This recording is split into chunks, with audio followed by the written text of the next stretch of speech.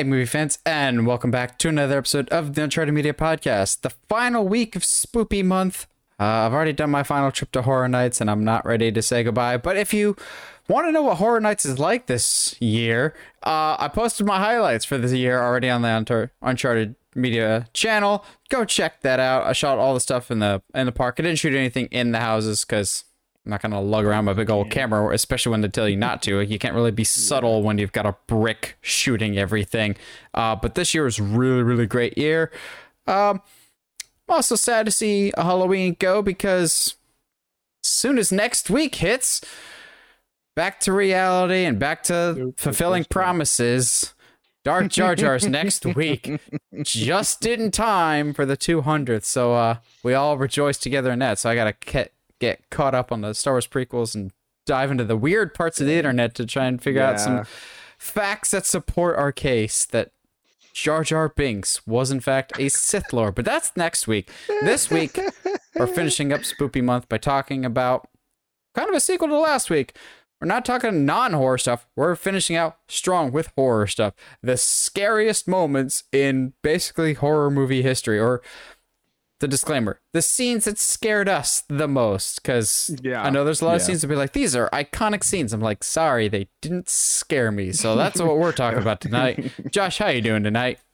Oh, I'm chilling like a villain, baby. We are in like my little area of influence. Like actually, for those that don't know, I normally like record in my brother's room because it's super quiet in there and I can close the door and stuff like that.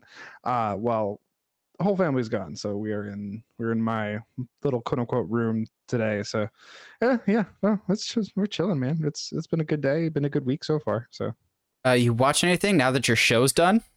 Oh yeah, so man, it actually is weird. I didn't realize how much of a gap, like a hole in my life that Rings of Power was going to leave. But like I literally got home a couple days like last week. I was like all weekend. I was like, something just feels off. I don't. What am I? So I'm missing. Yeah. Oh yeah. It's because there's no new episode of Rings of Power, and they leave it on a note with this like definitely. Hey, I need more. Obviously that's the point of season 2, but still. Yeah, actually, this week for some reason, I couldn't tell you why, but I decided to watch Spirited Away again. I enjoy that movie quite a bit. It's been a while since I watched it. Still as good the first time I watched it. Loved it. I'm not like a huge Studio Ghibli kind of like, oh my gosh, like top tier. It's my favorite stuff. But like, gosh darn, is there just like. It's just a mood. There's a whole mood that comes with Ghibli, and I just there's very specific times, and during my weeks where I'm just like, you know what, let's watch a Ghibli movie. I also watched the entire 5th season of Samurai Jack, so the most recent one that they came back to. The like really adult one. Yeah, the really adult one where like they literally have a man who's got a head the shape of a male appendage. And they the princess in the live action Last Airbender. Yes, but like but then literally, so I was like, oh, that look in my head. I went, oh, that looks like a penis. Oh, that's hilarious. And then like the guy, the assassin in the picture looks at the screen and goes, yeah, that looks like a penis. I was like, whoa, whoa. I didn't realize that's where the show was, but yeah, it's like super adult. It was fantastic. Great, fantastic way to end the show. Yeah. Next on, I'm probably going to watch Primal, which is done by the same people. And for those that don't, it's like about a caveman whose best friend is a T-Rex. So I'll take that. What about you? You watching anything? I've actually watched quite a bit, and I've been playing quite a bit. So watch-wise, I watched Josh's favorite movie, or at least a movie that he's mentioned on the podcast before, George Clooney's Hail Caesar. I didn't think it was that bad. It also like wasn't hysterically funny. Like, I don't know. Maybe I was expecting funnier. It's the Coen brothers. Basically, George Clooney's this really famous actor that gets kidnapped by communists. Love it. Here for it. It was fine. There wasn't as many like Hollywood in-jokes as I was expecting, but I think they're supposed to be going for like a stylized version of classic Hollywood, like during the 50s and whatnot. So like big parties and everything else. It was entertaining. And on the complete other end of the spectrum, that same day I did a doubleheader with Hail Caesar And naturally, you follow that up with Dwayne The Rock Johnson's Rampage. That's just a... Are you okay? Are you having a rough week, buddy? So they were next to each other in my HBO Max queue. What in the world? Okay. What a weird, like, I guess the queue is always like just what you happen to put in there next to each other. But also I was like, okay, I'm seeing Black Adam this weekend, which we'll talk about in a little bit. So it's like, you know what? I haven't seen Rampage. People say that's a fun one. It was fun. Of the two Rock movies I saw this weekend, it might have been the better one. But at least with Rampage, it knows what it is. And as a fan of the video game, or someone that played a lot of the GameCube version, there were some fun references. It did not take itself too seriously. There's even a couple moments with the cinematography that they purposely shot it so it looks like basically a 2D like playground, like you would see exactly on your screen when you're playing the game. I'm going, that's pretty clever. Cool. That's cool. Yeah. Also, holy crap, this movie is PG-13, and I'm surprised it got that rating because when the monster stuff happens, and I was very happy. Like The Rock delivers on action when he wants to. But the heart of the movie, more or less, the heart of the movie is the relationship between The Rock's character and George the Giant Ape. And George is so incredibly likable. When a giant ape flips off The Rock, I'm going, I like the ape. The ape makes me happy. But like I said, I also saw Black Adam. And I was very nervous going into this because I saw the critics' reception. And then I saw the audience reaction the very next day after I saw the movie. And I completely understand both ends of the spectrum. Like, it's 90% audience and it's like 50% critics. If I had to choose, I lean more towards the critics side. This movie is a mess. It is a cluster F, especially the editing. The editing got better as the movie progressed, but the first 30 to 40 minutes, I hated the editing. There's a couple shots that they like invert the camera going, it's cool, but there's no narrative purpose for this of why you're doing this cool shot other than you can. And also, like, characters will just magically appear, not like Dr. Fate magic, but like bad editing magically of like, wait, why are you in this room? You were literally talking to this other character in this other location.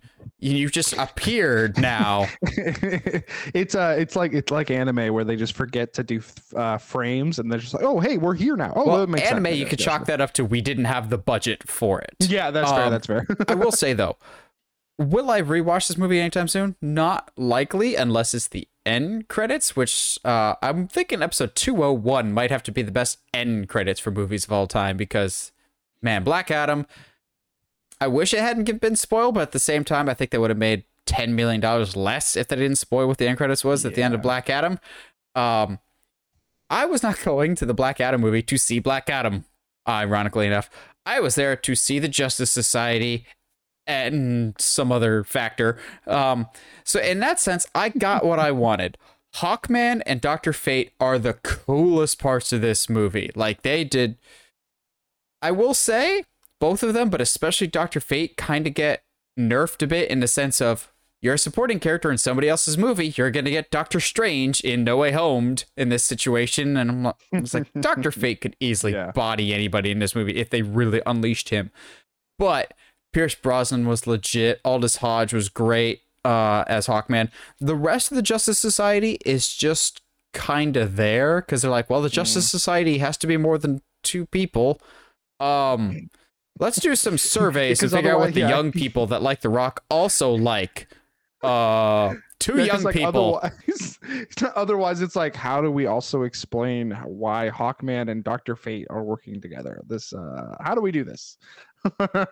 But when the action kicks in, which is quite frequently, it's fun. There's some good action, and The Rock was right. He's beating up bad guys, but holy crap, is he mercilessly beating up the bad guys. Like, it's very, I know I've seen this like comparison a lot, and I completely agree. This movie is very much like T2 in terms of like, here's this big, strong, powerful guy with an annoying teen sidekick that teaches him catchphrases and stuff. But T2 did it better. That being said, as much as I sound like I'm down on this movie, if we got a sequel announced tomorrow, I would not complain. Just get a different director, because the elements of a good movie are in there, and there's enough seeds to be planted for future stuff that I'm going, okay, you got a shaky start, but I get why certain members of the audience are really resonating with this, and there's enough there. Like, The Rock is charismatic in this. He kicks all kinds of butt in this. How they finally beat the bad guy, I was like, okay, you can get away with this in this movie, apparently, if you're The Rock. Obviously. It's not going to reinvent the wheel. I was thinking this when I was watching the movie. This started production in 2007. This movie feels like a 2007 superhero movie. Like, I could see this opening the same weekend as Transformers. For better or for worse kind of situation. For better or for worse. But also on the flip side, because it's me, we have to talk about the elephant in the room. I've been playing something too. Gotham Knights came out this past weekend. How's just your Nightwing simulator? So I also, like Black Adam, went in with the lowest of expectations, because with each passing update we got, it sounded worse and worse, and there's like a whole bunch of tech stuff. Like Digital Foundry's video was just like, yeah, this game struggles to hit 30 frames per second. It's very similar to Black Adam again. I like some parts of it. I'm driven insane by other parts of it. The story is surprisingly compelling so far. The problem is, unlike an Arkham game or a Spider-Man game, you can't just play the story straight through and then do the side quest later. You are mandated to do the side quests as you are doing that.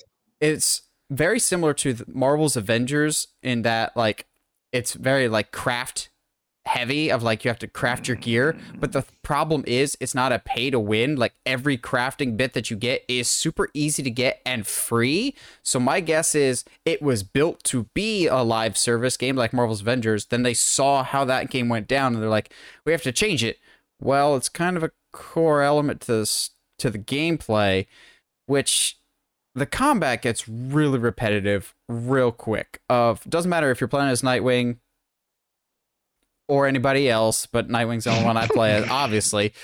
The problem is, when you're fighting, any character has like 3 or 4 animations, and that's about it. It kind of gets really repetitive. The joy of like the Arkham games or Spider-Man is it's very free-flowing. Like, you don't get sick of the combat because there's a ton of animations to it. It mixes up the style. Same thing with like the Spider-Man web swinging.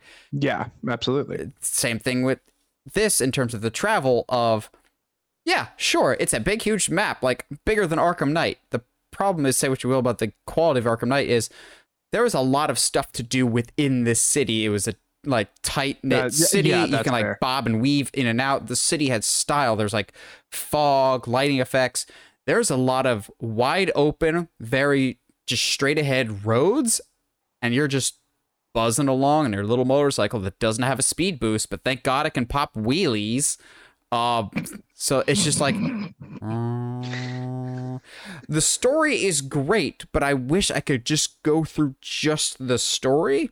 Yeah. And some of the dialogue is pretty bad, but it's not nearly as bad as you were seeing in like early gameplay footage and trailers and whatnot. Like, it flows a lot better.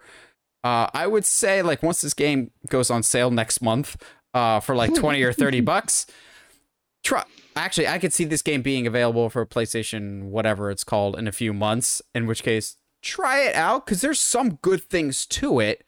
It's just a matter of, like, so much other stuff clearly was thrown together in this, whether it was intended to be there or not. And I know it's not fair to compare it to the Arkham games because it's a completely different developer, but you're going to get those comparisons whether you want to or not. And the fact that Arkham Knight still looks better and has more natural dialogue, and you could just go through a game linearly. It's just, I'll finish it out because I like the story. It's just not clear at all on a lot of things. I mean, that's fair. I don't think I'll be picking it up because I'll be busy next month with a different game. Oh yeah, finally that Atreus game. Oh yeah, you know that one game. Like, so for those that don't know, God of War Ragnarok comes out next month, which is like, I think God of War is one of the only games, the 2018 one is one of the only games, actually, including Ragnarok, that I have ever pre-ordered, like ever. And look, I know this is pretty par for the course. This is like, yeah, Josh likes God of War. Wow, I didn't know that. That's so crazy. Like, yeah, we know. I'm just excited because they let, I think they let people play like the first 5 hours of the game, and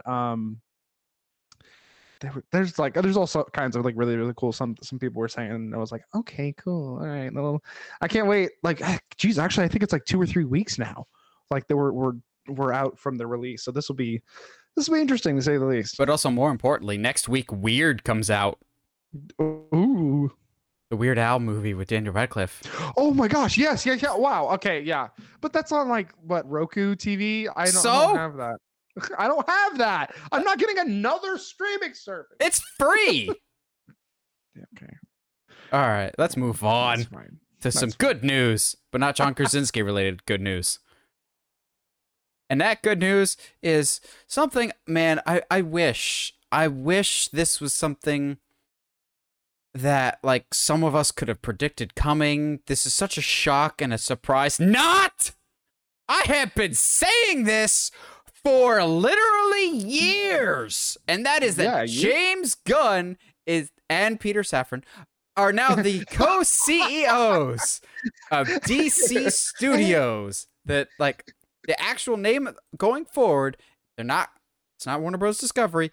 It is DC Studios as his own separate brand, being headed by James frickin' Gunn and Peter Safran. But everyone's latching onto the James Gunn thing because they at least have heard of that name. Peter Safran, on the other hand, has worked with James Gunn repeatedly. I think he was the producer on The Suicide Squad and Peacemaker. And I wouldn't be surprised if he's done some of the Marvel stuff with James Gunn. Mm-hmm.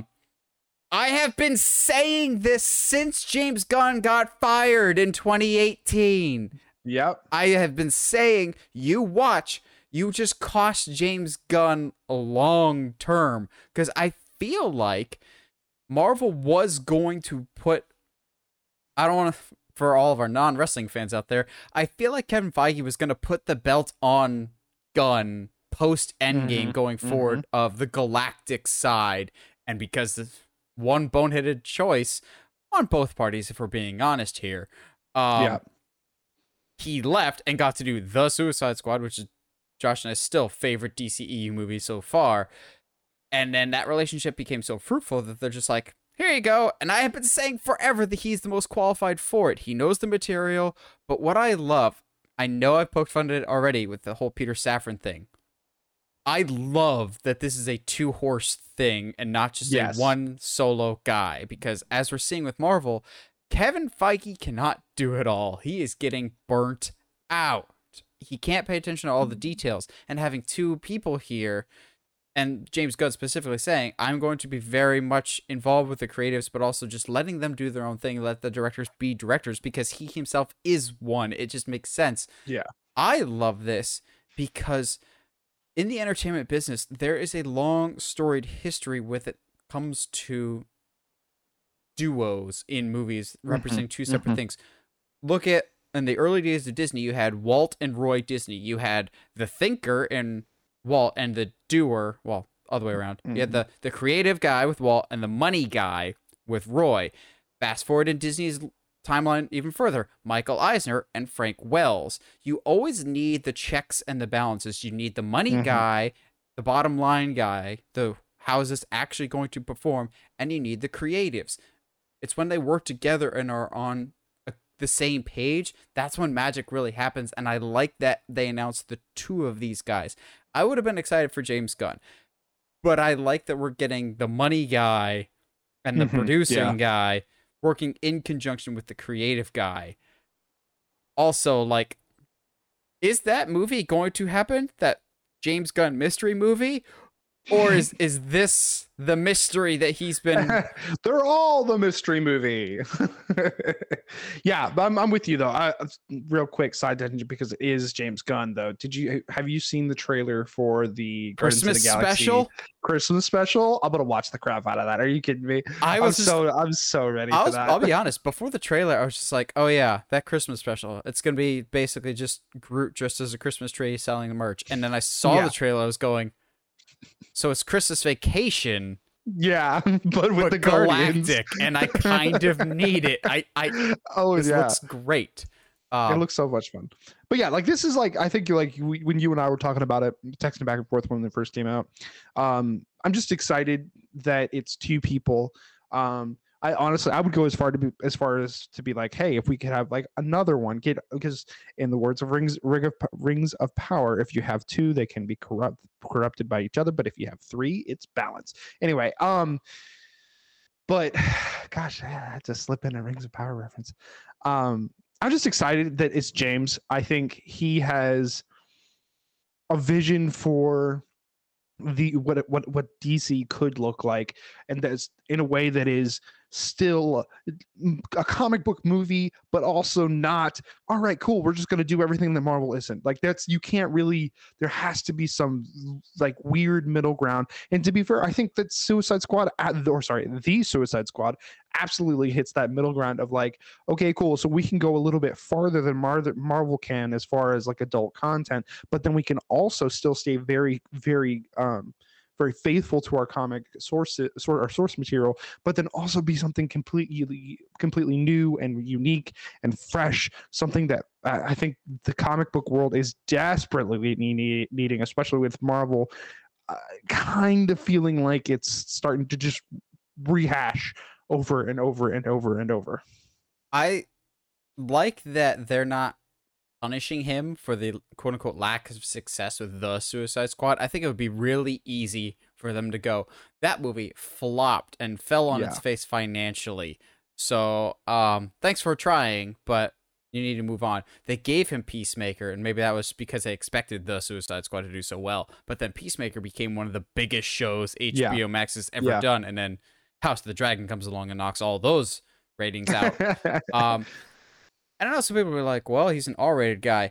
I think he was R-rated for the Suicide Squad because it fits for that. I think the characters that it lends itself to be R could potentially get R-rated projects, like a Lobo could potentially get an R-rated project. I think would be awesome. I think that's what's exciting about James though, is he's proven that he's not afraid to bring in like the really weird and the really like obscure, but then also make them incredibly interesting. So like the idea of getting a actually good Lobo movie is actually totally within the realm of possibilities now. Like having something as weird as a Loot Bug film, or like, you know, a Loot Bug and Buster Gold is like that's totally within the realm Loot Bug? Oh gosh, buddy. Loot Bug and Booster Gold. Yeah. What did I say? That's what I thought. Anyway, I have no idea. Loot Bug's great. Loot Bug's he's stupid. Don't worry about it. But he's super obscure. But like that's my point though, is like characters that we in the DC universe, like outside of the big seven, I feel like actually are going to have a chance to shine now. Like seeing a Guy Gardner, Josh's favorite. I hate that guy so much. Oh my gosh, that's the point. Yes, but that is the exact point for him. But like still, I think the possibilities are so much wider now because James is very much more open to storytelling instead of just like, all right, cool, so who's gonna like know what we're gonna go watch now? Like Blue Beetle has a decent appeal to a mainstream, like it's a young kid. He's like, I don't know, like to me there's just, it's not just going to be like, okay, cool, so we'll make another Justice League movie. It's going to be more like, all right, cool, how do we build to a Teen Titans without, with like some still the more obscure, how do we make Starfire not this sex symbol that she is in the comics? Well, yeah, even the writers have a hard time with that at times. Yeah, exactly. So like I think it's the opening of a new era for DC films. We'll see what this does for, you know, movies like The Flash, movies like Blue Beetle, movies like Aquaman 2, and see where we go from there. I wouldn't be surprised if this was kind of already locked in, because like, what was it, Flash is right around the, not, no, Flash is that's like all next year. June or That's, July, I think. yeah, we that's everything's next year, but I wouldn't be surprised if they're still very much involved with, already involved with the process of what we could be going through with these films, and whether or not we cancel the Flash, whether or not we do, you know, blah blah blah, which they announced, quote unquote, announced a Flash too. So to me, they're not going to knock off Flash, but we'll see what happens. They might you know? recast, as there's some rumors of a recast already. Yes, I mean, going into Flash 2, to me, you have to recast. Oh, especially absolutely. If Ezra ends up in jail. But yeah, we'll see what happens. But at the very least, at least now, I feel like we can have faith. We can be like, all right, cool. James Gunn, he obviously, the Suicide Squad is super entertaining. Peacemaker is fantastic. He's he's voiced his support for the Harley Quinn show. Like, he understands what DC fans want, and I think he understands how to tell interesting stories that aren't going to get lost in the superhero movie garble. He's also done a good job already with just his few projects of building out a world within DC. There's a lot of stuff that's referenced in the Suicide Squad or Peacemaker that basically hints at a larger thing that we don't see on screen, like just having Starro as your main villain for the Suicide Squad. Going, clearly he's not afraid of taking risks. Yeah, having a Batmite reference in the middle of your Peacemaker show, is crazy. Like, of all the characters that I thought that we would hear from, Batmite was not one of them. So, but yeah, I'm excited. I think this spells good things. And I don't know. I feel like something happened that would kind of confirm that James Gunn is already making choices. So, to that point, though, I don't think that James Gunn had anything to do with this news. However, I think he's a big fan of it, though, and that is.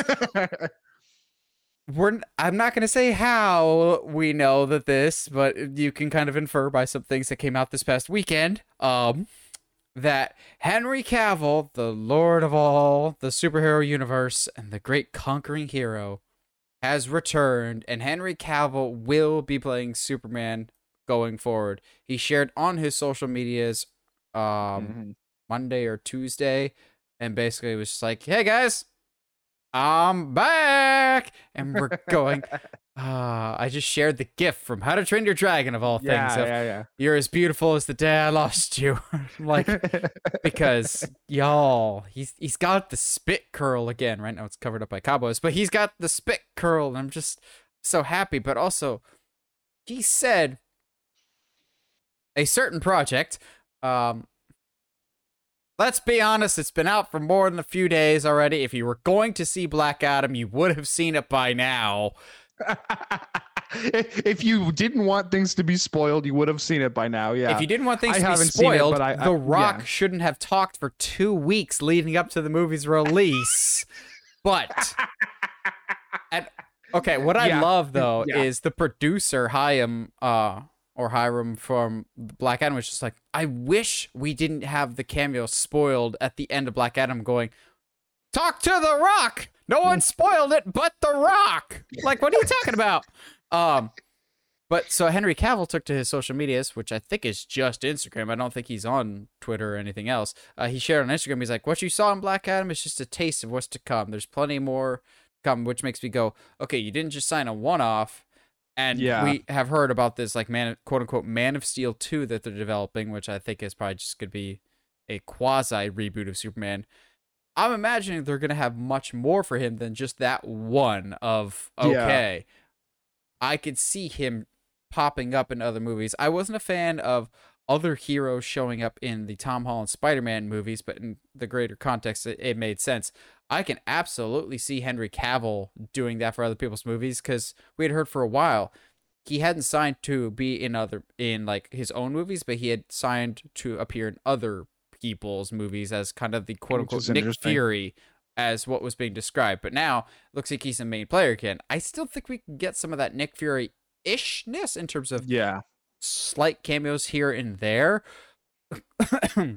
Like top of the list needs to be Shazam. He needs to meet Billy Batson and actually, show his face this time. Although, if knowing David F. Sandberg and his sense of humor, I would love it if they get Henry Cavill back and they show his head like the Proud Family, like they just chop off his head, but it is actually Henry Cavill. And at the end, Henry Cavill's just like, yeah, I've been here the whole time. Like the post-credit scene is actually showing his face for Superman this time. Oh man, let's go. I'm just excited. Like, obviously, I think it in the midst of everything of like quietly canceling all of the other Superman projects they were working on, not so quietly canceling, I guess. I can totally see it being confusing for the general audience.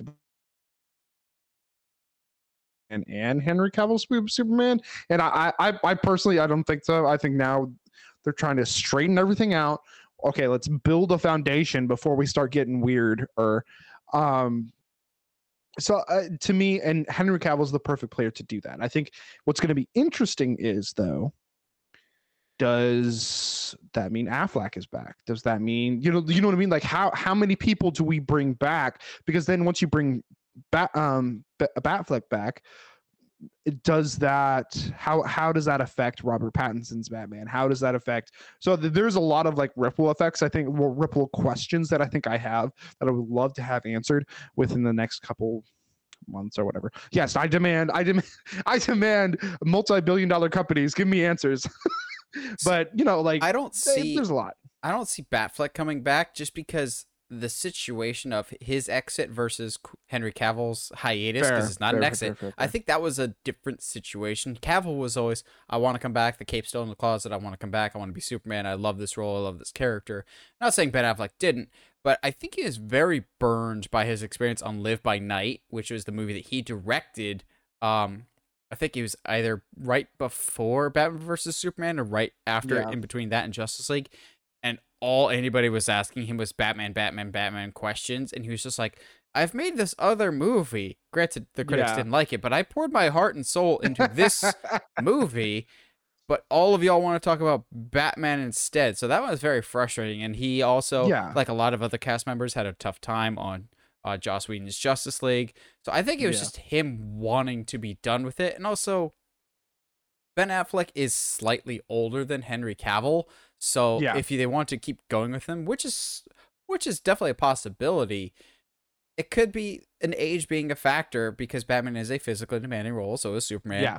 But you and I have talked about before of as great as Ben Affleck is in the Batman role, immediately starting with an old Batman kind of handicaps the stories that you can tell. Yeah, absolutely. With like the Bat family or certain villains, just like you start with Dark Knight Returns, you're kind of limited in where you can go. Whereas Henry Cavill Superman, you still have a lot of story avenues you can go here. He's still very young enough that he can carry this franchise for a while. It's probably not going to be James Bond now, which that's fine. I'd rather him be this instead. Sure. He can stick to this and the Enola Holmes movies for some reason.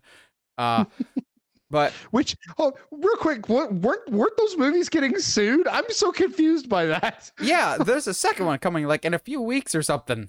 Yeah, like I thought Netflix was getting sued for using non-public domain stuff. So, but whatever, that's a total shocker.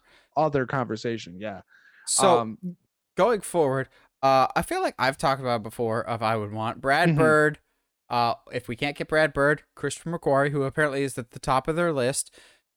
If you were James Gunn and you had at least some input on the future direction of Superman with Henry Cavill and the direction that they take, who are some people that you're going to have conversation with to try and rope them into this? What direction would you take the character, etc.? What are you thinking, Josh? I think first movie is going to stay away from like Zod or Lex. You do something else. Do something completely different. I hope that they don't involve JJ at all. As much as I love JJ, we get it. He's a Christ metaphor. We understand. Like you don't stop banging that over our heads, please stop. It doesn't make the character interesting in a weird way. Like you on paper, you'd think that would make him more interesting, but it does the exact opposite. As far as directors I would love to have involved, Brad Bird, obviously. Flanagan, I think could have a lot of fun with. Oh, he wants to do Clayface instead. Oh, that's right. You know, like that.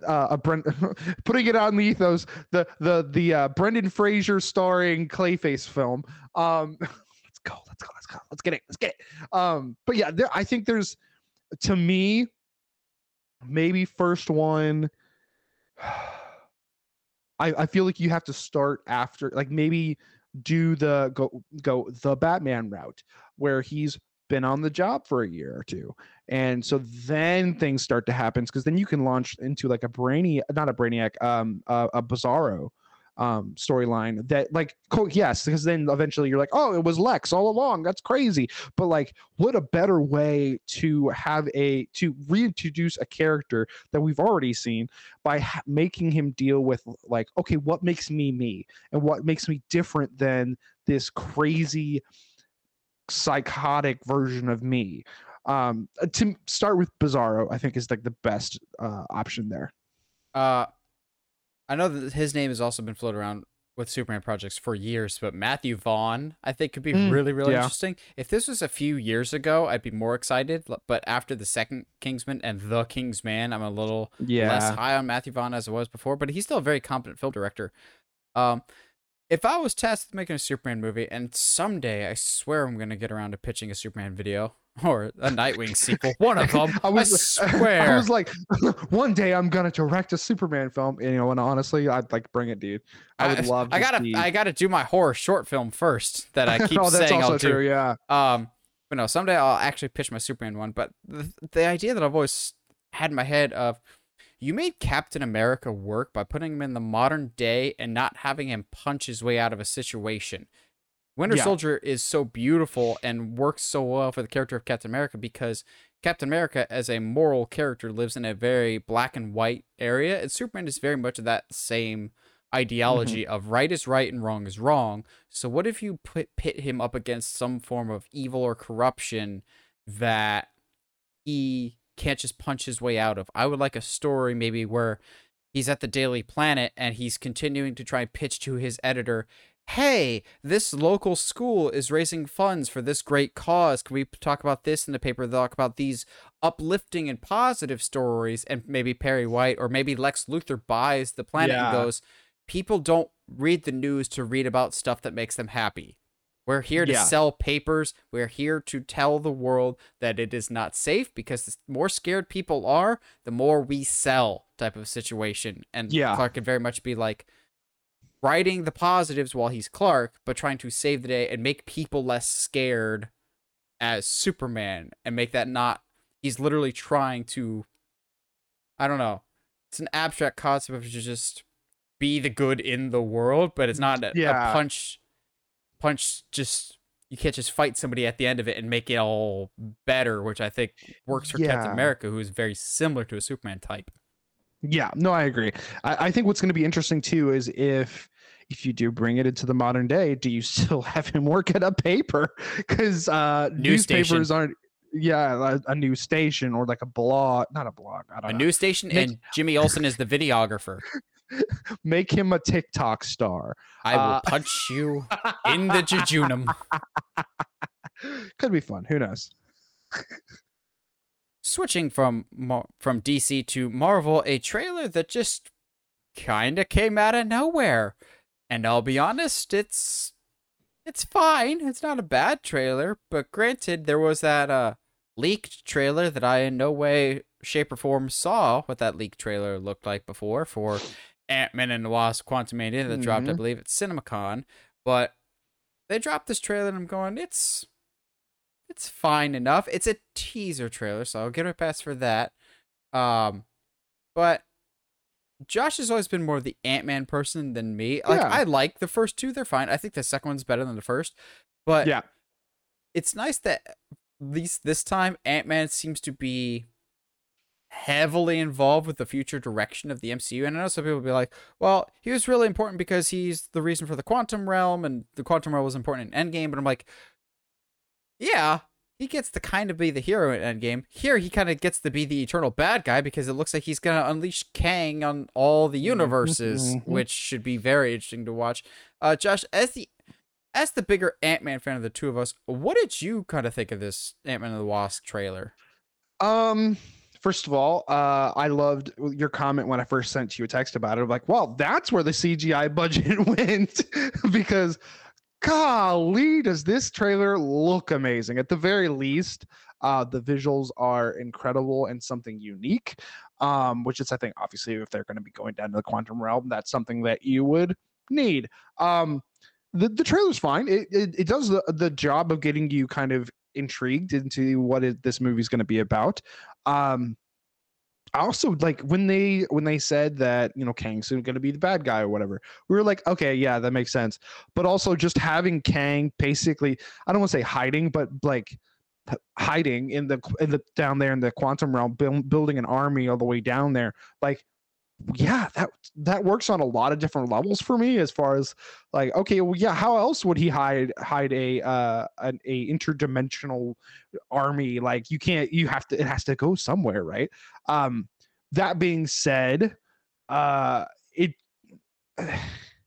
I want Ant-Man to actually like mean something, and I hate, and I feel like that's basically what they're gonna do. Like through this film, it's gonna be Ant-Man's like, yo, like, no, like, I'm important to this universe, kind of movie for him. A lot of that is because, yeah, he does kind of get the short end of the stick throughout the Avengers films. He also that little dig at him in the beginning of the trailer when we're like, thank you, Spider-Man. I was like, yeah, like that's not fair to him. And so like, it's obviously to me going to be Ant-Man's finally big like coming out party. It's like him. It's going to be like, oh, all right, cool. This is Ant-Man. Having his daughter involved is super interesting as well to me. I'm not nowhere near as hyped from this trailer as I was the Wakanda Forever trailer, that first big trailer. However, I'm just excited in general to like finally see Ant-Man get his day in the sun. Finally actually have, like, not to say that like 1 and 2 weren't emotionally driven, but like I feel like Kang is absolutely going to put him in a position where either you like save your daughter or I unleash my armies upon, you know, the galaxy or whatever. So I absolutely think that while it will not be directly his fault, and something Ant-Man does throughout this film, or a couple choices that he's going to have to make in this film, is definitely going to cause, that's what's going to be the cause of the rest of the multiverse saga. It's not necessarily going to be, I mean, it's Kang driven, obviously, but like at the very least, it's not going to be, oh, well, you know, I'm Kang and I've been in the quantum realm and I think it's time to come out and you know, do my thing now. Now it's like, no, Ant-Man's the reason he's gonna finally come out of hiding. Yeah, when it comes to Kang, Josh and I have made it very clear that we are huge fans of Jonathan Majors. I'm excited to see what he brings to the table as Kang. I cannot wait for Jonathan Majors to just murder Michael B. Jordan in Creed 3, because he absolutely will. I don't think this trailer does a very good job of making me realize why I should be afraid of Kang. Yeah. Like, yeah. He's just kind of there, like I was a mysterious figure. Granted, he looks spectacular. And honestly, I think they translated his comic book look a whole lot better than I had any expectation of them doing. I like that the lines on his face are scars. I'm going, cool. That makes sense. Even the blue actually really, really works. They even have the flowy green robe with the purple. I'm going, okay, if you can translate Kang, I'm not really worried about how you're going to translate Doctor Doom someday. I mean in a few months. I'm not letting that go. I kind of do believe those theories. Yeah, I think this trailer needed to establish what the threat was better. Like, not Jen. Is it Janet Van Dyne? Is Michelle Pfeiffer's character? Or is Oh that yeah, or is yeah, that yeah, yeah. Evangeline Lilly's character? Are you talking about the mom? Yeah, whoever the mom Her mom? is, Yeah, she's trying it's to obvious sell she's it. afraid. Yeah, She's trying but to it's sell like, it as best as she can. But I think there was another trailer that they showed at CinemaCon that, according to some of the the dialogue that was leaked out of that, that does a better job of establishing Kang. There's a line in one of those trailers that Kang just looks at Ant-Man and goes, "Avenger, are you one of the ones that I've killed? Or, like, have I killed you before?" Like, he has killed so many Avengers in so many different yeah, universes that he can't remember who he's beat or not because he's gotten rid of so many others. That line alone could have established what the stakes are, but maybe that implies more multiverse shenanigans than they're willing to give away at this current time. But I mean, like, we yeah, know because there this is will just a be. teaser. Obviously, it's a blink and you miss a detail, but there's a shot in the trailer where it looks like Ant-Man's teaming up with other Ant-Mans. So Yes.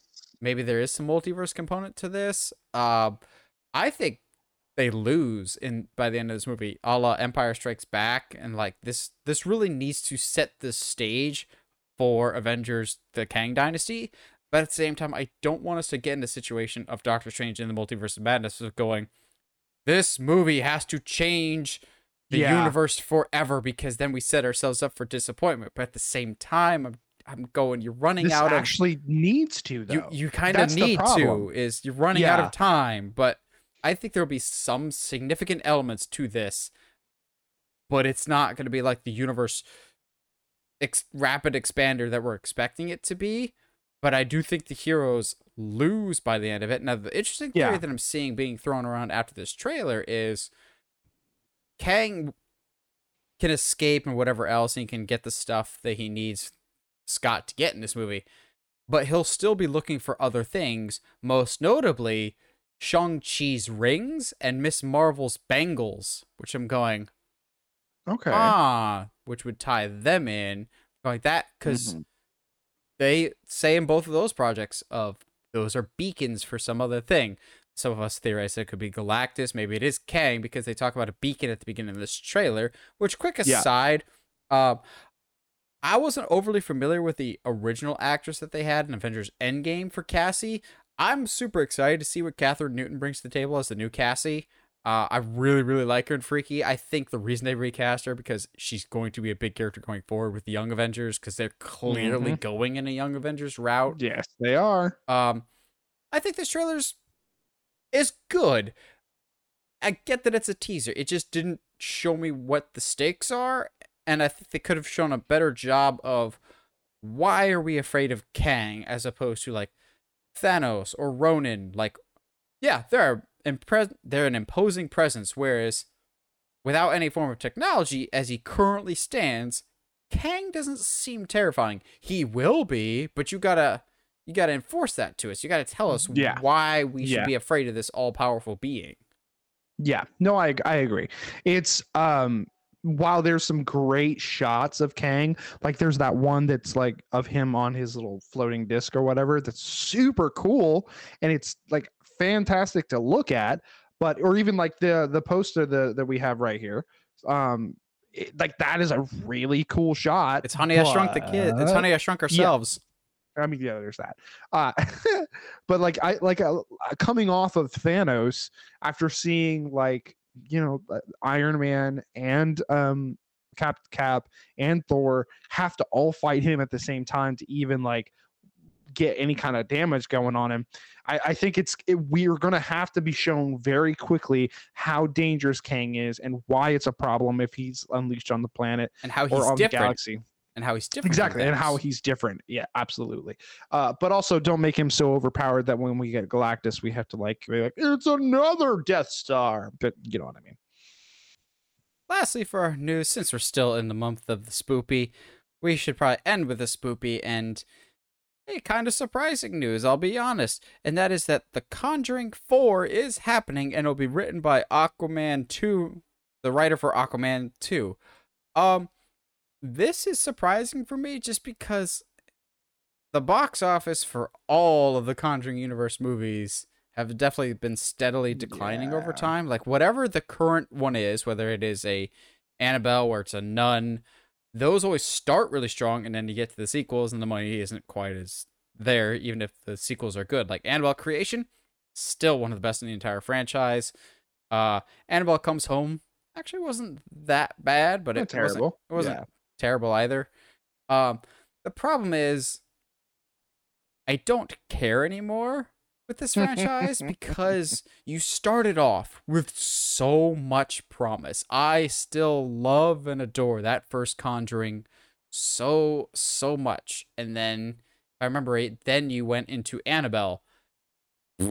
Annabelle's awful. That first one is terrible. And then Conjuring 2 just shoehorns in a lot of stuff of, well, this could be a sequel, or this could be a sequel. Here's this whole room of sequel possibilities. And I'm just like, I like the first one because it was like a pretty self-contained story that was fairly grounded in realism, whereas the second one's just like, yep, why not? Like this whole universe, it's cool that James Wan started it, but it's getting overly saturated, and with him being less and less involved with it, especially after Conjuring 3, which was like I want to be excited, but at the same time I'm just like, can we just not? Can we do something else? Can we just create like that's fine. Like I don't mind a Conjuring-esque story, but like at the same time, can we just not call it Conjuring? Why does it always have to be attached to the Conjuring? Is it just because the Warrens are yet again involved and they're yet again going to get come on the other side unscathed? Like I think at this point, because we have seen the Warrens, tackled all of these demons and stuff head on, and then come on the other side unscathed, it's kind of like it defeats the purpose. It's like, okay, cool. So no matter what happens, they're going to be okay. And that kind of takes a lot of the dramatic tension away, which is why I think that first Conjuring is so special, because you have no idea what's going to happen. And it doesn't mean, like, there's several times where, both of them should have died or been possessed or been taken over. And I think that at this point, like you said, it is kind of oversaturated. It is kind of, it's like them still trying to do paranormal activities. Like the gimmick's kind of dead now. Like we're not really into it. It's why Annabelle Creation was so good, because it didn't involve the Warrens at all. And just like there's not really much else here. I don't particularly care about the Warrens' life. The first one's fantastic, and after the second one is way too long. To me though, outside of the sequel baiting, I don't mind it. It's up there. It's better than 3, but that, like you said, like it can't just keep going down in quality, and then you're like, okay, but cool, we can still make another one. Like, or you could not. It's just that it's become so spotty. Like we're getting The Nun 2, to which I'm just going, ugh. Why did people go out and see this in theaters as I saw this in theaters? Well, I wasn't going to, but a friend was just like, I'm going to go see The Nun. You want to? I'm just like, sure. How bad can it be? Nathan would later come to regret that decision. But hey, if anything in the Conjuring verse is true, it's that the sequels are better than the first ones. So who knows? Except for The Conjuring. But like, that being said, Nun 2 is going to be stupid. The whole concept of it is dumb. I don't like it. In the words of AJ Styles, they don't want none. They don't. They really don't. Well, as per usual, this week's episode is sponsored by TeePublic, your one-stop shop for all things Uncharted Media merch, whether it is t-shirts now that it's getting cold, hoodie weather, magnet weather, which is all year round, stickers, whatever you want with the Uncharted Media logo on it, or any of our other fantastic designs. Go support the show in that way. Be awesome. And also help us as we start the slow climb to 1,000 subscribers, because you guys are at 700 plus now. So that means we're doing Darth Jar Jar next week before the big 200th episode. So yeah, also be on the lookout for the 200th episode. We put a lot of time and effort in that. Almost 200 episodes worth on that. We think you'll really, really enjoy that. Even if you're new to the show, check out the 200th episode. Then you can go back and kind of check out those older episodes for yourself of the weirdest, random, wacky moments that we've had throughout the years. If you want to. Yeah.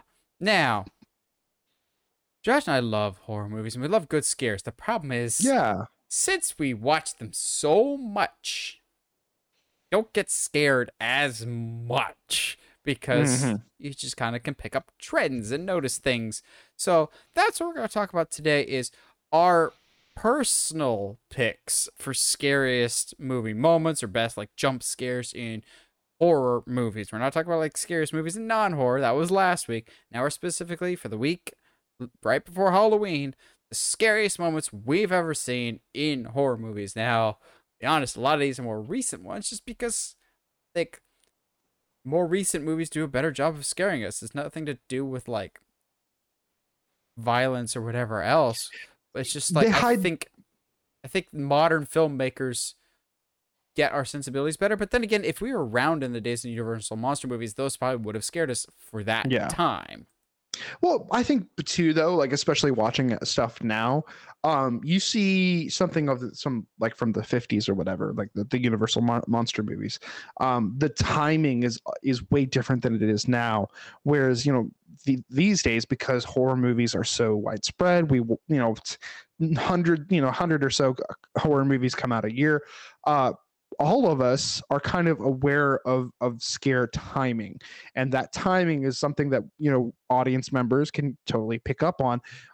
So a lot of mine, I just looking at it, a lot of them end up being the finales or the climaxes or something like that, because we've spent usually an hour to an hour and a half of atmospheric build. And so then to the point the stuff starts actually happening, it's not necessarily violent or grotesque. It hits harder. And I think that, like, to use an example, and this is not on my list, partially because I kind of saw, you know, it's an iconic scene, so it's everywhere. But like the original Psycho, the shower kill scene, because we've watched so many horror films, and I'm sure it was such a big deal when it was originally released. Watching it now, you're like, oh yeah, she's about to die. We're spending too much time right here watching her shower. She's about to get stabbed. Odd that it's in the middle of the movie, but like, okay, cool. Yeah, I think the timing of modern films is a lot different, and you have things, and some of the stuff on my list we'll talk about. You have people trying different kinds of scares. It's not just jump scares. It's atmospheric building, and just there's all this other stuff that I think once we get into the list, it'll become a little bit more clear. But it definitely, like, I'm like you. I have a whole bunch of. There's a few that are older, but mostly recent, like within the last 5-10 years, movies, because I partially, I think, just because that's what you and I have watched more of, obviously being alive at this time but like in general, I just think these movies do it better, and I don't think that's anything against the classics, but like I prefer these, I guess. All right, so then start us off, Josh. You know, I can't go a horror discussion without talking about Sinister. There it is. That's the first thing on my list. Yeah. So I think the thing about Sinister is, especially at least the first time you watch it, at least for me and you can feel the tension build at night and the release of it being during the day. And anytime he puts in a new tape, you get nervous because you understand that you're about to see something that you haven't seen before. And I think while the fantastic first kind of scare when the demon in the TV screen looks at him and then looks away, fantastic, well done. However, I'm gonna go with I think it's the title of the actual video, the lawn work scene, where fantastic, well done in the sense that you don't really see a whole lot, honestly. You see a lawnmower. It cuts away right before. Yeah, you see a lawnmower going, and because it's like the second or third video that he watches, you kind of have an idea of what you're about to see. And then once the person shooting the video starts the lawnmower, it gets really, really, you're like, oh what are we about to do with this? And then you see just enough to see them head towards the family, and then it cuts away and screams ensue and all that. Perfect to me. It's a very well done scare in that you don't really see a whole lot, but so it allows your imagination to take over and kind of build the rest of it, which is fantastic. So good. The lawnmower part is the first one that I put on my list. Yeah. So we'll talk about some other stuff for Sinister just to kind of flesh it out. Is it the first or the second one with the weights on the lawn chairs with the pool? I think technically that's the second one, because the first one is actually no. Yeah, I think that's the first one, because the second one I think is the family barbecue where he puts the family inside the car. The first one had the infamous tree that was in like all the marketing, and then I think maybe it was the pool chair and then the lawnmower. It's both a good scare and a bad scare. Is the final one at the very end of Sinister. It's an effective jump scare, but Josh and I both hate it because it's a cheap one at the same time. It's like having a scare actor at the end of a haunted house, like once you've exited, and having someone right at the exit just pop out. It's like, you still startled me, but it's not necessarily a scare. Okay. Like it's yeah, it's just kind of because there's obviously there's a good way to do that, because just having that memory of the Haunting of Hill House, the tall guy, where, like, the last scare is the tall guy and he chases you out, but like you don't see him at first, so yeah, it scares the crap out of anyway. But yeah, it's a very, very cheap scare, and it kind of cheapens. Geez, I want to say Ubu is his name. A Bagul.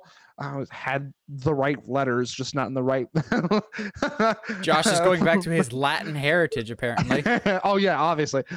Summoning the devil and whatnot on the podcast, and in all of your ears. But yeah, it's a very, very cheap jump scare, and it's my least favorite in there. I love the one that is. It's like the very beginning with his son popping out of the box, and so you as the audience member think it's like, oh wow, the possession's starting already, but it's literally just something that happens all the time with him, and you're night like, terrors. Okay, geez, that's something that I have to add to this list of things that I have to look for to make sure that I'm not going to get scared. I like that one a lot as well. So what about you? Let's talk about The Strangers. Yeah, hey, this is on my list too. The #1 movie of do not, and I repeat, do not watch this when you are home alone. Yeah. And watch it with headphones on. Because what was I watching? The honorable mention to The Night House, there's a bunch of scenes in that freaked me out, but that's one that has amazing sound design that, like, I was watching with headphones and I'm just like, I don't like this at all. But The Strangers, there's a lot of scenes because there's no score for most of this movie. So it just makes it so much worse when everything starts happening, because it's just got this very much the sense of realism to it. But the scene in question for me that it's just a big old nope more than anything else.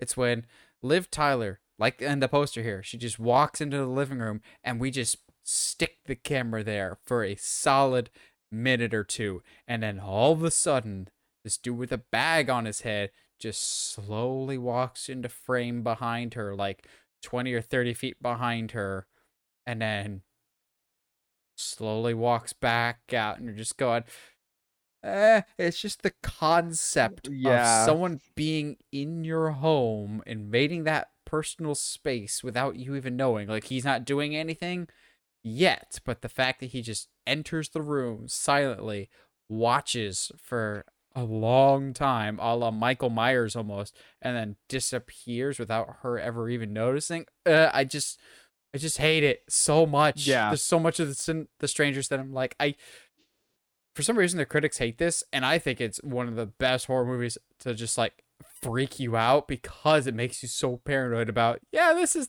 the thing that could absolutely happen if you're in the wrong crowd.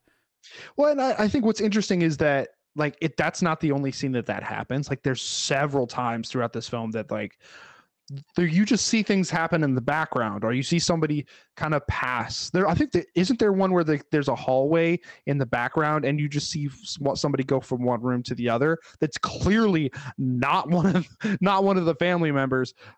It's so scary. I kind of want to go back and rewatch it because it's so good at the same time, and I love that it's ambiguous at the end as far as like, oh, did good win or did bad win? Because it's like, good kind of won, but like, also they're still out there. So who really won?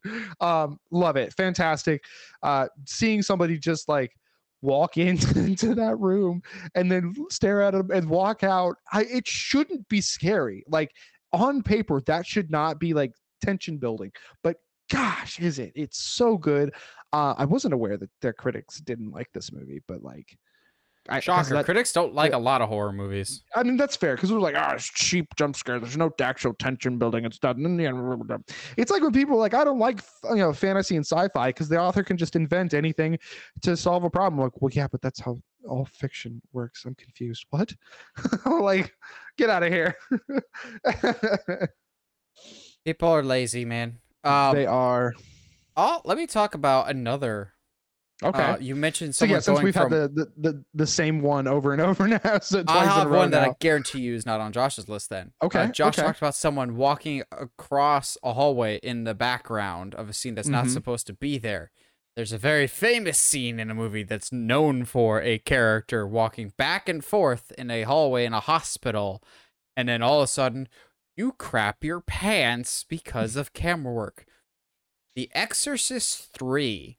Okay. Which, I haven't seen that, so yeah.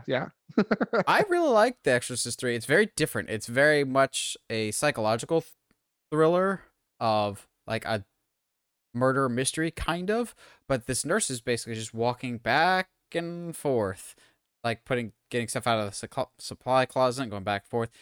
Really, really long tracking shot. So then she's walking away. She closes the door. You're like, oh, she closed the door. There's nothing that can happen. All of a sudden, this wide shot just rapid zooms into her as something pops up from the closet to chase after her with gardening shears, about to cut her head off. But that goes basically from super wide and far away shot to zoomed in like 100 feet within a second. This rapid, almost like, oh gosh, that wasn't supposed to happen. The shock of the camera movement. It was... I always say one of my favorite moments in comedies is in Monty Python and the Holy Grail when the guy's running far away in the distance, because editing is the funny part there. The camera work is what's so scary, is this thing that's been static, this camera that's been static for like almost 5 minutes, just rapidly zooming in for this action that is timed so perfectly because you've been watching this for so long. It's just like, oh, it's going to happen. She's going to open the door and something's going to pop out. But the fact that she's closed the door and she's basically almost opened the next door, she's so far gone that this thing comes spiraling out in rapid zoom. You're going, oh, the timing's off. I already exhaled because I thought we were fine. But then you just crap your pants, and then they smash cut to a statue bleeding, and you're just like, okay, the rest of this movie is a bit slower pace, but this is going to send someone to the hospital with a heart attack. Yeah, which I think that's like a lot of what horror is. It comes down to timing. I'm sure it's going to be on your list somewhere. But speaking of timing, a well-timed head explosion will get you really far in life when it comes to horror. And a perfectly placed one will have a group of college boys screaming. In 1 hour photo, the main antagonist, I guess, who's played by Robin Williams, has a dream, and at the end of the dream his head explodes. And it doesn't. Yes, it does. No, it doesn't. His eyes bleed. Okay, sorry. Gosh, really? My memory, I think I could have sworn his head explodes. He's in this pitch white room. It's almost like a completely white room, like when Harry dies in the final Harry Potter and then comes back. It's like that, except it's like a CVS that has completely empty shelves because that's where he works. And so he has his eyes closed. He's just kind of standing there, and all of a sudden we do a close up of his face. He opens his eyes and they're like blood red. And he starts screaming, and all of a sudden, when he's screaming, blood starts squirting out of his eyes. Okay, and okay, then that's probably just, why my since brain remembers. he it is that way also then. wearing all white in his all white room, the blood's just going everywhere, and it's showing up everywhere. And you're just going, "What is happening? What is happening? What is happening?" Yeah. Because the rest of the movie is not artistic in that way of like very interpretive. It's very literal for a Be lot leading of up it. to that moment either. Yeah, Yes. it's that is very surreal moment, and the rest of it's very grounded in reality. That freaks you out so much more. Yeah, exactly. That's okay. So that you know what, I haven't seen that movie in so long. So, but like the explosion, like in my head, I remembered as his head blowing up, which is also terrifying if that just randomly happened. But like Thinking of like scanners. yeah, but like yeah, just the way that, because for those who don't know about 1 Hour Photo, it's one of the only films that Robin Williams did that is not that it's like a horror film.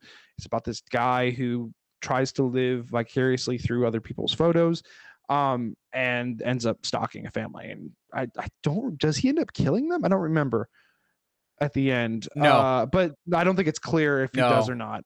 No, he doesn't. Okay. But yeah, fantastic movie. Just a scene out of nowhere that was not the tone of the film, or really had done anything like that prior in the film, and it really sets you off kilter of like, this is not supposed to be happening. What is this? I understand it's a dream sequence, but like this is crazy. So What else you got? let's go with, oh dude, okay, you and I have always sung the praises of As Above, So Below. Fantastic film. One of the best found footage films out there. There are a lot of scares in this movie that are so good. I love that, and I think I showed this to my younger brother. I want to say 2 or 3 weeks ago, but I love that the first hour of the film, it is nothing but atmosphere building, nothing but like, okay, we're going deeper. All right. Kind of weird that nothing's happening. There's some like cheap tension building, and like we know that as characters and we know that as the audience, and then they are finally about to go back like deeper and deeper into, like, they're passing like a quote unquote quite literally a threshold, and this lady comes out of nowhere with a baby and scares a guy to the point where he's like, they're trying to belay down a tunnel, and he just falls face first from like two stories up right into like a stone concrete slab, just like boom, out of nowhere. And it kicks, like, it is the initial, if I remembering the movie right, which, you know, according apparently with 1 Hour Photo, I don't remember movies right, but it's like one of the initial scares that like kicks off like the weirdness of the film, of like, oh my gosh, something is actually crazy about to happen.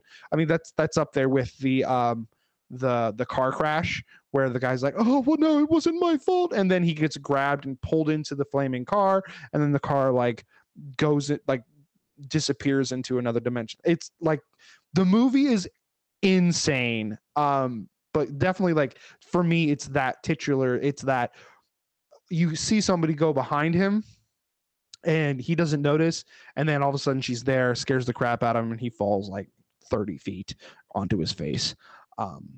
And oddly, not the first person to die in the film, actually, if I remember right. But yeah, fantastic moment, and a fantastic movie. So you mentioned that you showed your younger brother this recently. I'll talk about a movie that I showed Josh the last time I saw him.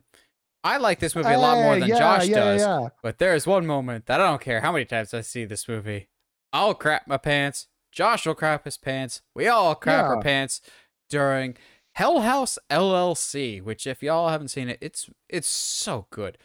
But basically the premise of this movie is there's a group of young adults that basically buy this formerly haunted hotel to turn it into a walk-through haunt attraction on the outskirts of New York, called the Abaddon Hotel, which has this long and storied history of shenanigans. So naturally, shenanigans ensue. So they're doing like a tour of the house, and they go down in the spoopy basement where supposedly like dark rituals used to happen, and they see like 3 clowns lined up in the basement, all sitting there.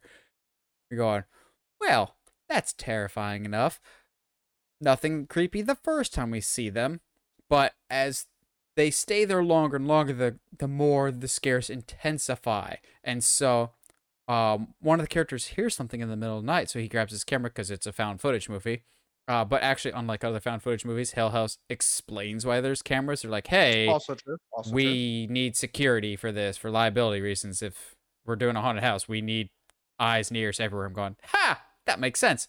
So the character gets up in the middle of the night, starts hearing some noises, like turns the corner to the bar to head downstairs, and he sees one of the clowns is now at the top of the stairs looking down at the stairs. You're just going, okay, that's scary enough. So the camera and the guy pivots down to look at the bottom of the stairs. Oh, that's weird. What you looking at there, you goof? Turns back, and now the clown is staring at the guy about 2 inches away from the camera. Now there's no one in the clown suits. They're just clowns. So seeing them move for the first time on camera, you're just going, oh, okay. The clown doesn't chase after him or anything, but just that sudden jolt awake of, okay. For me, in terms of like jump scare, that rivaled Haunting of Hill House's car scene. For those that know, like if we were talking TV shows, that's nope. There's quite a few scares in that first Hill House that I'm just going, nope, you found a way to make found footage uber claustrophobic, and I both love and hate that so much. Like I'm not afraid of clowns. I'm afraid of the Hill House clowns, though. Yes, yeah. Well, and I think too, and to be fair, my issues with Haunted, what is Hell House LLC, have nothing really to do with the movie itself. I think it's more just like a little bit of the shadiness of the lore it gets sometimes, even with the kind of the expansion of the sequels. And we're getting a prequel next year. Yeah, yay. I think it's a different hotel. Yeah, but yeah, I think my issues with it have nothing to do with the actual movie itself, technically. But yeah, there's several really good scares in that film, where literally something as simple as something that should not be able to turn its head turns its head. Like, oh no, I'm good. I'm fine. Thank you though. Appreciate it. Let's keep it with the old school, man. I think let's go with The Thing. So it's been a while since I've seen The Thing, but the original like John Carpenter one, with the titular chest original, quote unquote, lots of quotes on there. But yeah, it's not the original, but everyone seems to think it is. I mean, it's not like they're watching the original The Thing and John Carpenter's 1978 Halloween or anything. It's that's just weird. But it's the one with all the practical effects, right? The one with the one where they're trying to, it's the scene where they're trying to use the defibrillator on somebody to get him back alive, and the first time it doesn't work. Okay, rub it together. All right, here we go.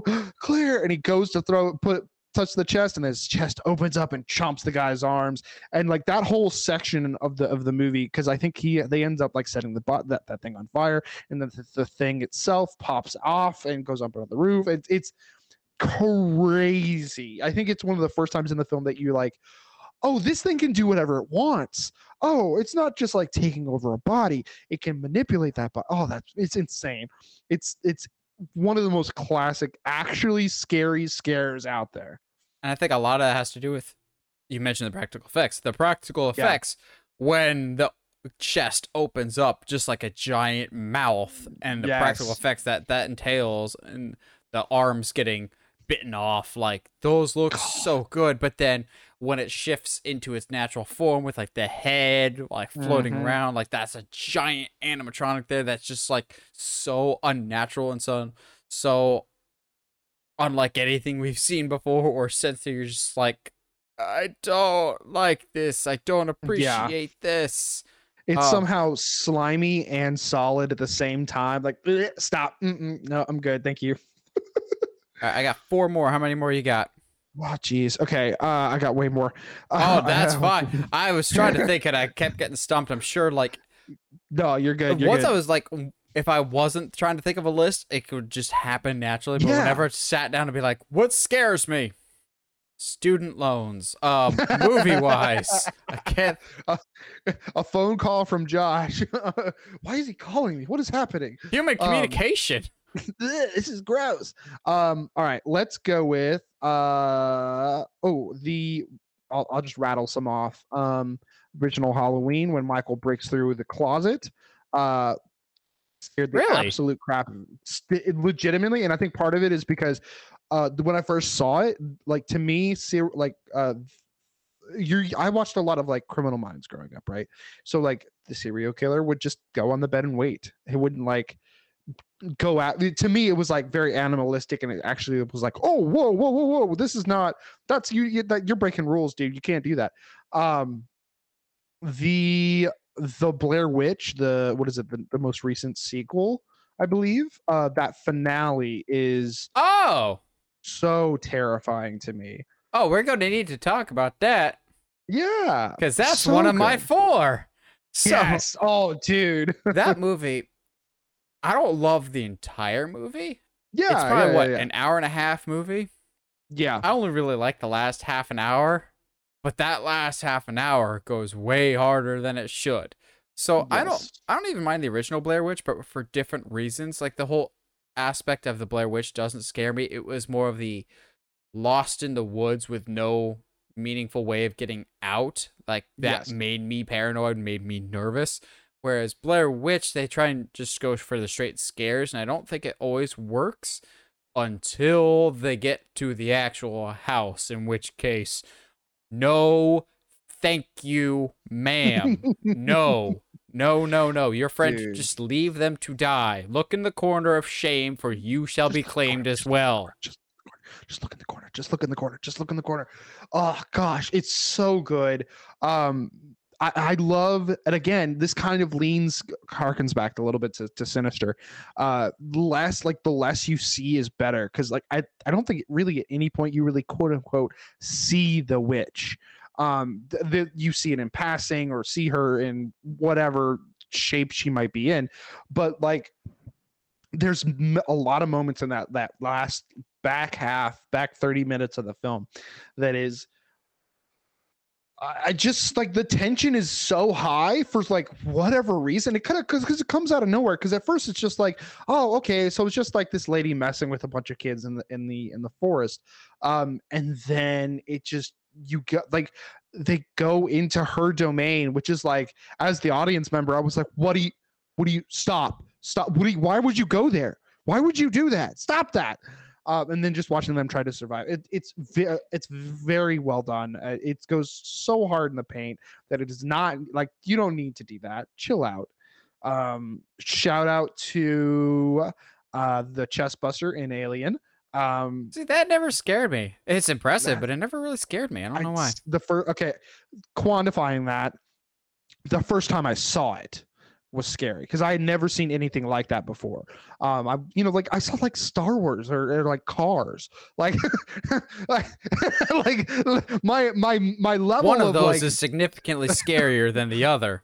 I'll And give it's you a Cars. hint. One of them is Cars. Man, but like, I personally had never seen anything like that, and the way that the actors all kind of react in an organic way really sold it to me with at least the first time I saw it. And then now it's like, oh, this is just such a cool effect. I love this. Okay, cool. But definitely, like, the first time I saw it, I was horrified. Like, whoa. Something can just impregnate you through the mouth. I'm good. Thank you. Let's talk about, real quick, the Evil Dead remake, which is something that you and I have a history with. I'm logging off. I love it. I'm logging off. Nope. No. It is not the scene that I'm talking that you are gonna be, you think I'm gonna be talking about. I know that doesn't scare you. It doesn't even scare me. It just it's just like nopes it's me. like, It just there's nopes. a lot of things in that movie that are very nopey. But for me, the Evil Dead that really got me is the girl in the bathroom that like cuts her face off. No, she's like cutting open her mouth or something. Yeah. It's so it's one of those like it's not like fairly tame going into that point, because like at that point we've seen a dark forest like enter this main girl's orifices, so it's like not very tame at all, but like it was like the first time you'd see, for me at least, I had seen like some hardcore body horror, like even like I think after like she cuts her face open and stuff, and then if I remember right, she like they cut her arm off or like buzzsaw with like something, and they leave her in the shower on like super hot, and so she gets 4th degree burns from the shower, and so it was like, what in the world is happening? I was ready to like shut the movie off and like run away and never think about it again, but I had to see if she sung the song from the trailer, and she didn't, but that's it's a whole nother conversation. Honorable mention, speaking of like not knowing if you'll be able to finish it, honorable mention to the basement scene in Don't Breathe. Yes. Yes. Nope. I'm good. Nope. I'm good. Nope. To be fair, I think if the trailers hadn't ruined it for me, there's some stuff in Lights Out that would have genuinely scared the crap out of me if it wasn't in the trailers. We'll talk about Lights Out though. Yes. We'll get there. This isn't necessarily a scary, quote unquote, scary moment, but like definitely like tension through the roof, gripping, like, oh my gosh, I don't want to watch. When the mom goes into labor in the quiet place and is having to like try to be quiet about it, because like we're most of us are aware of how loud going into labor is. So like when she steps on the nail, you're like, oh no, here we go, and like such a good, like, it's a 5-10 minutes of the movie, but like holy crap, that whole section is scarier than some scary movies like pull off their entire film. So like I'm just anyway, that leaves me with 2 more, so I accidentally went too hard to paint there. Cool. Bet. So you mentioned Lights Out earlier. Hey, there we go. I do have Lights Out to talk about. Yes. Oh boy, this movie, like another movie that we'll talk about here later, I was trained for a lot of years. If it says PG-13, how scary can it be? And Lights Out is PG-13. There was one scene in particular that I have never noped harder in my life of going, no, you're breaking horror movie rules. You can't do that. We have agreed that this is how horror movies do things, and that's not how things do. So basically the premise of Lights Out is the monster only shows up when there's no light. Like, you turn on a light, they're gone. Turn off the light, they appear. It's almost like that thing of like you see clothes on your chair in your room and you think it's a demon. Well, if that was true, it's Lights Out. So this kid already believes that this thing is happening, and he believes something is happening to his mom. So the kid is standing in the doorway for his bedroom, and as he's looking across the hall to his mom, who's in the pitch black darkness in this like wide shot, and they're just talking back and forth through the scene. Cut to the mom, cut to the kid, cut back to the mom in this wide shot, and the mom just says something about, "Go back to bed, sweetie." And then, without calling any attention to it, in the upper right-hand corner of the doorway, these long black fingers start creeping around, and his head starts popping out from the top of the doorway, but they don't call attention to it. They don't zoom in. They just let it happen while the mom's still talking, going, stop, kid, run. And the kid sees it, so he just closes the door, locks the door, hides under the covers, turns on all the lights he can. I'm just going, right now, kid, you are me. I am not sleeping tonight, because horror movies don't do that. You call attention to the scares and you like build up the tension, but they didn't build it up, but it was still scary because it's so unexpected and gnarly. Yes. Of like, it's there. Okay. Nope. Nope. God, No. Lights Out is like it turns into, it's a very, very simple premise that could easily just be like abused, and like they only use the gimmick of like, oh, she only exists in the dark, like only a couple times in the opening, and then in her apartment, which was a fantastic scene if it did not get ruined in the trailer. But like, isn't it like right after that scene, like she appears, she like, because so she can just go from shadow to shadow, right? So she's trying to unlock the door and he's locked it and he can't get in. She can't get in. So she just goes into the shadows that are in his closet. And like, oh, I was like, oh no, stop. And then like all the lights go out and he has a candle or whatever. And you can, she like blows it out. And dude, that I need to go back. Lights Out is easily like top 10. Like it is so good, to the point where I love that this is really just us gushing about Lights Out here in the moment here. I love that the climax of the film, or at least you understand what's going to have to happen for our characters to win, but you don't want it to have to get there, but it's going to have to get there. I love that. Like you and I realized it, like I want to say about halfway in, and both of us were like, oh no, I don't want this. Please don't take it there. Don't do that. Don't do this to these characters that I've somehow fallen in love with and enjoyed. Like I want to see them win in this scenario. So don't do what I think you're about to do. Curse you, David F. Sandberg, for making likable characters in your horror movie. I know. How dare you? A likable character in a movie? No. How dare you go on to success after having a YouTube career? How dare you go on to making horror movies and superhero movies? We're not at all jealous of your success and don't at all wish you the best in your future endeavors. How dare you, David F. Sandberg, be a wonderful role model for future filmmakers and creative individuals who really has not missed yet when it comes to directing movies. Yeah, absolutely. Absolutely. What else you got? Because I got 2 left. So yeah, I got 2 left too. Hey, look at that. All right. Let's talk about the It. Was it 2018 remake? The first one, 17. Not the second one. 17. Yeah, so screw the second one. Yeah.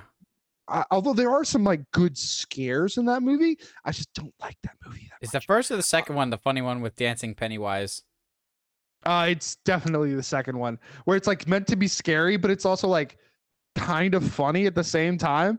But no, like gosh, there's so many good ones in the 2017 It. For me, as someone who didn't see the mini series with Tim Curry growing up, this was my first interaction with the It character. And so like I know what happens to Georgie, like on, like somebody told me, oh, he Pennywise tricks him and drags him under, and like that's what like starts the entire story, right? Well, this would have been my first time seeing it, and the way that they open the movie with Georgie's death, easily to me one of the scariest parts of the whole film. Just like what's about to happen, but you don't know how it's going to happen. And then them going as far as to have his face change when he chomps down on the arm and rips it clean off, and then have Georgie try to crawl away with blood coming off of like that. So terrifying to think that like, okay, cool. So like, it's not just this guy in a van that's like, yeah, come on, come get some candy. It's literally like, no, because like to me, I think the concept of like, oh, it's just a clown in a storm drain, like just walk away. Like I don't understand, but like they do a really, really good job of making Pennywise in that moment just charming and creepy enough to where Georgie's like, I really do want that boat. Like I can't. Oh, is that peanuts? Popcorn? I love a good carnival. Like to me, that they do a really, really good job of selling it to the point where that when he does turn into the monster that he actually is, it's absolutely terrifying. I mean, there's a lot of stuff that like in that movie that like the dancing Pennywise that is like intentional, not trying to be scary, but is so funny. Like when they see him on the edge of the river and he's eating that kid's arm and then he waves at them with the arm. I was like, dang it, Pennywise, I'm trying to be mad at you. That's so funny. But then again, it's not like the Tim Curry one didn't do that either. You have Prince Albert in a can? Well, you better let him out. Like that. Yes. Or having a talking head in a refrigerator Yes. with balloons, and you're just going, okay, there's a little bit of campiness here. Yes, there is that one scene too where he unfolds himself out of a refrigerator. I'm good, thank you. Bye. Peace. Yeah. Oh no, I'm good. I would have never come back. I would have left Derry and then just never come back.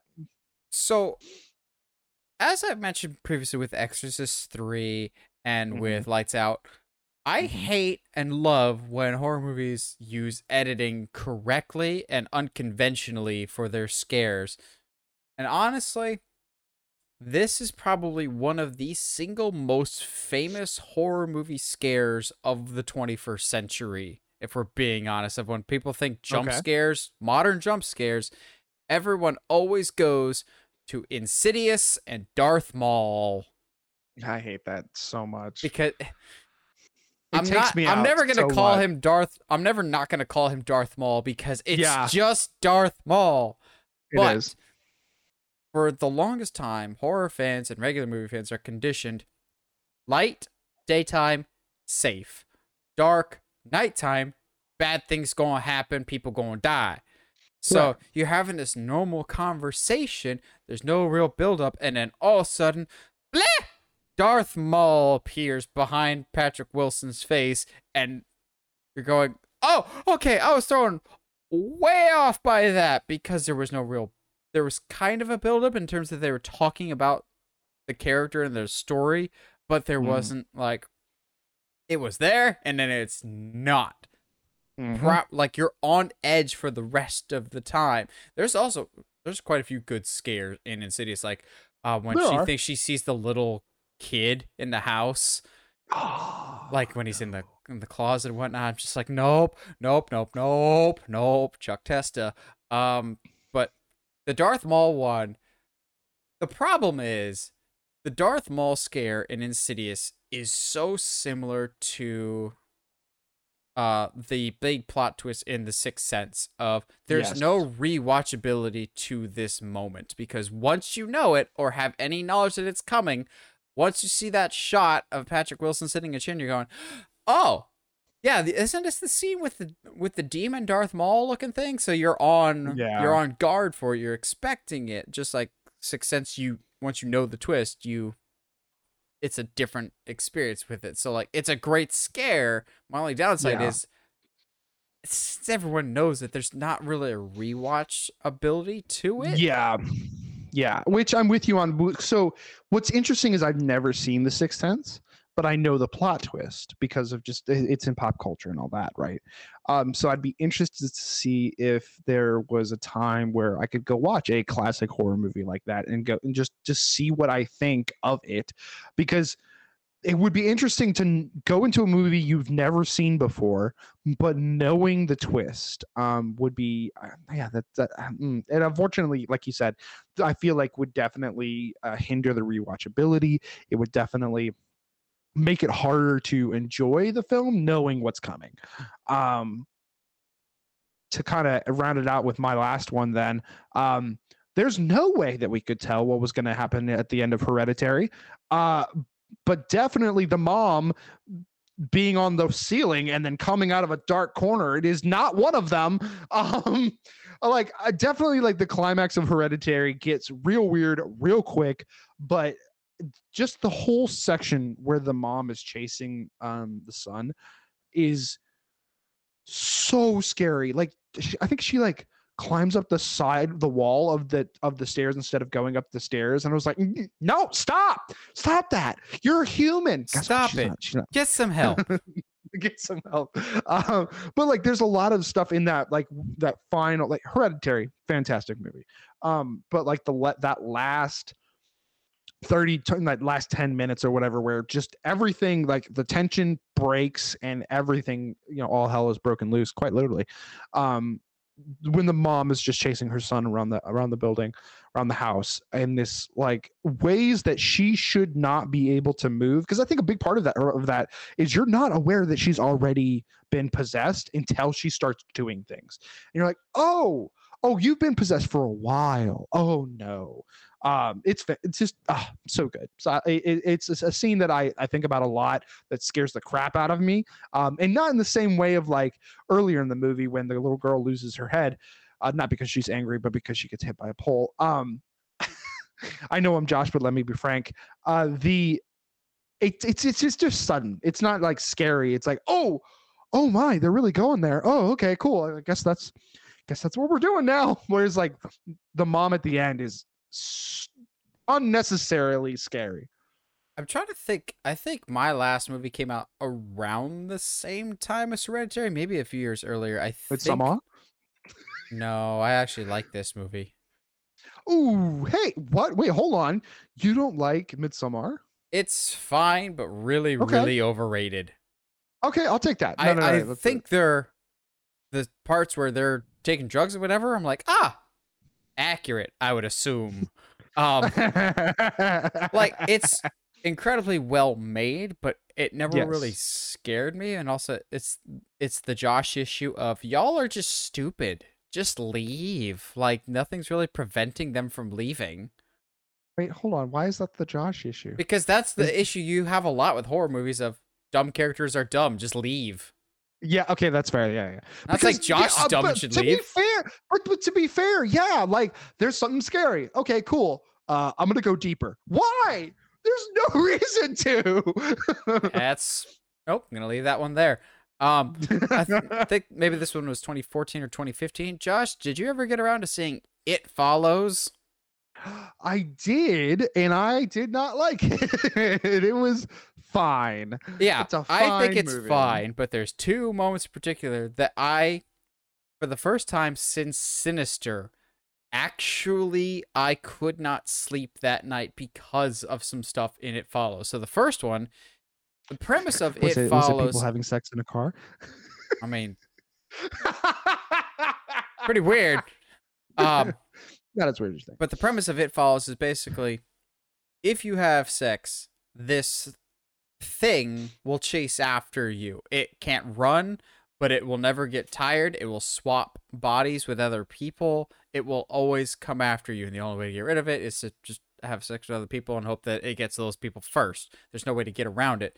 Yes, it's a metaphor for STDs, but that's what it is. Yeah. But there's a scene where the main character is talking to her friends. And also, the real hook is the only one that can see it are the people that are being chased by it. So anyone else that's not affected by it doesn't see anybody. They don't see a person slowly walking toward them because, again, the thing can only walk. So the main character is talking to her friends in her room. It's super, super chill and quiet. And one of her friends is just standing in the doorway talking to her while the main character is just like sitting down or whatever. They're talking. Cut over to the friend who's sitting in the doorway, and there's a hallway behind her.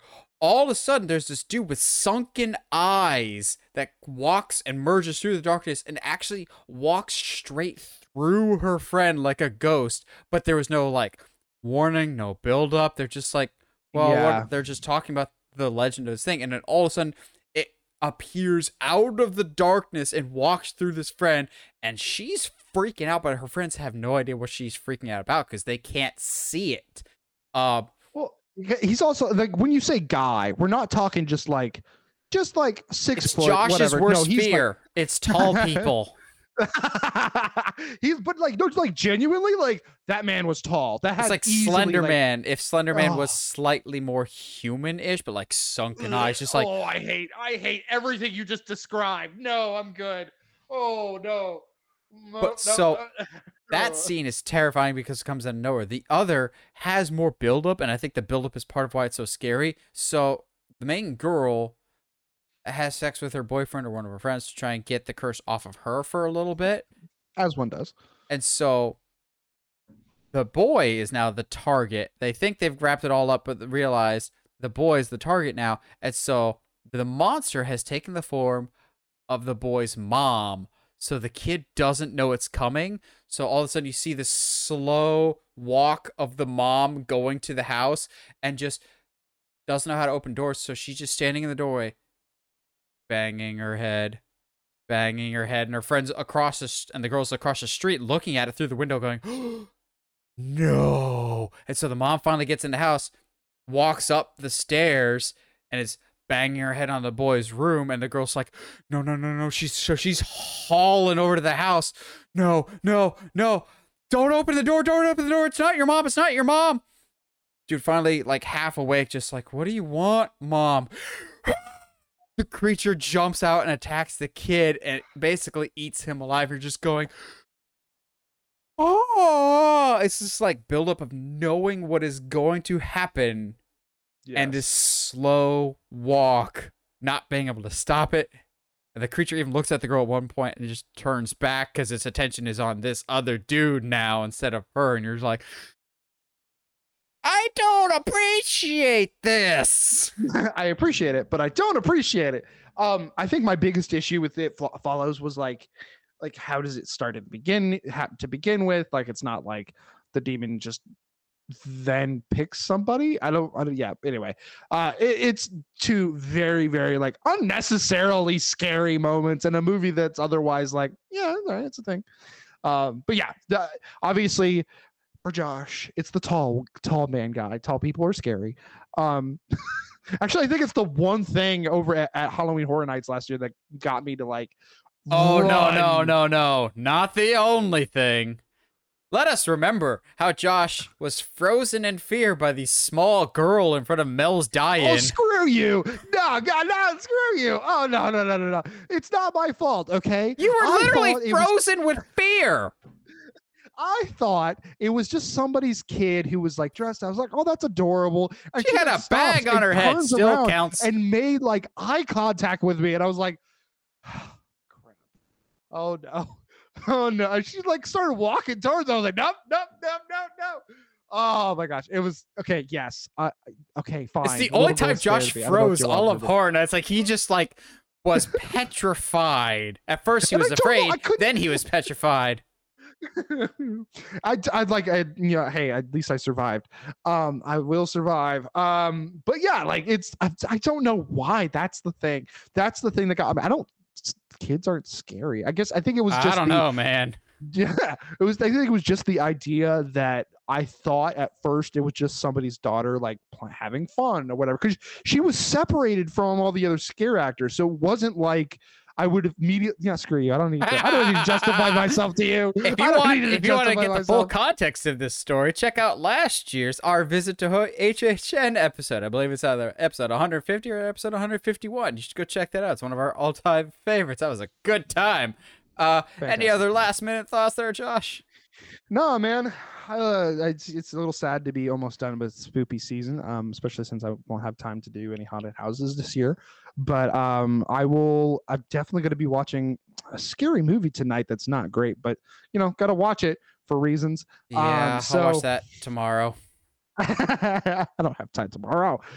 But yeah, I'm excited. Like it's cool to see like the world in general kind of be like, not the world in general, America. The world is like, dark, scary place, people. It is. It would be fascinating to see if like I'm pretty sure this happens, but like that the whole world does like Halloween, which is like, I don't know how that works. So that's a whole conversation for another day. But like, I just love that it's one of the few holidays that the entire planet kind of all takes part in, and it's like a good scare is great. It brings people together, or in this case, makes Nathan make fun of me about being scared of a girl for the rest of my life. It's not the first time Josh has been afraid of a woman. Stop Nor will it be the last. You up for it. No. Well, what do you guys think? What are the all-time scariest movie moments you've ever experienced in a horror movie? It's got to be a horror movie. Let us know. Or a movie that you would consider a horror. Let us know down in the comments below. Always like hearing from you guys. And as always, if you like what you hear and you want to hear more, subscribe to us on whatever audio platform you're listening to us on, whether it's iTunes, Spotify, Google Podcasts, or YouTube. And if you haven't already, help us get to 1,000 subscribers. Help us start that slow climb to 1,000 by subscribing to us on YouTube. We've got some projects in the works that we're working on, but we'll talk about that more post the 200th episode. Make sure we iron out some details. But as always, stay sharp, movie guys and gals.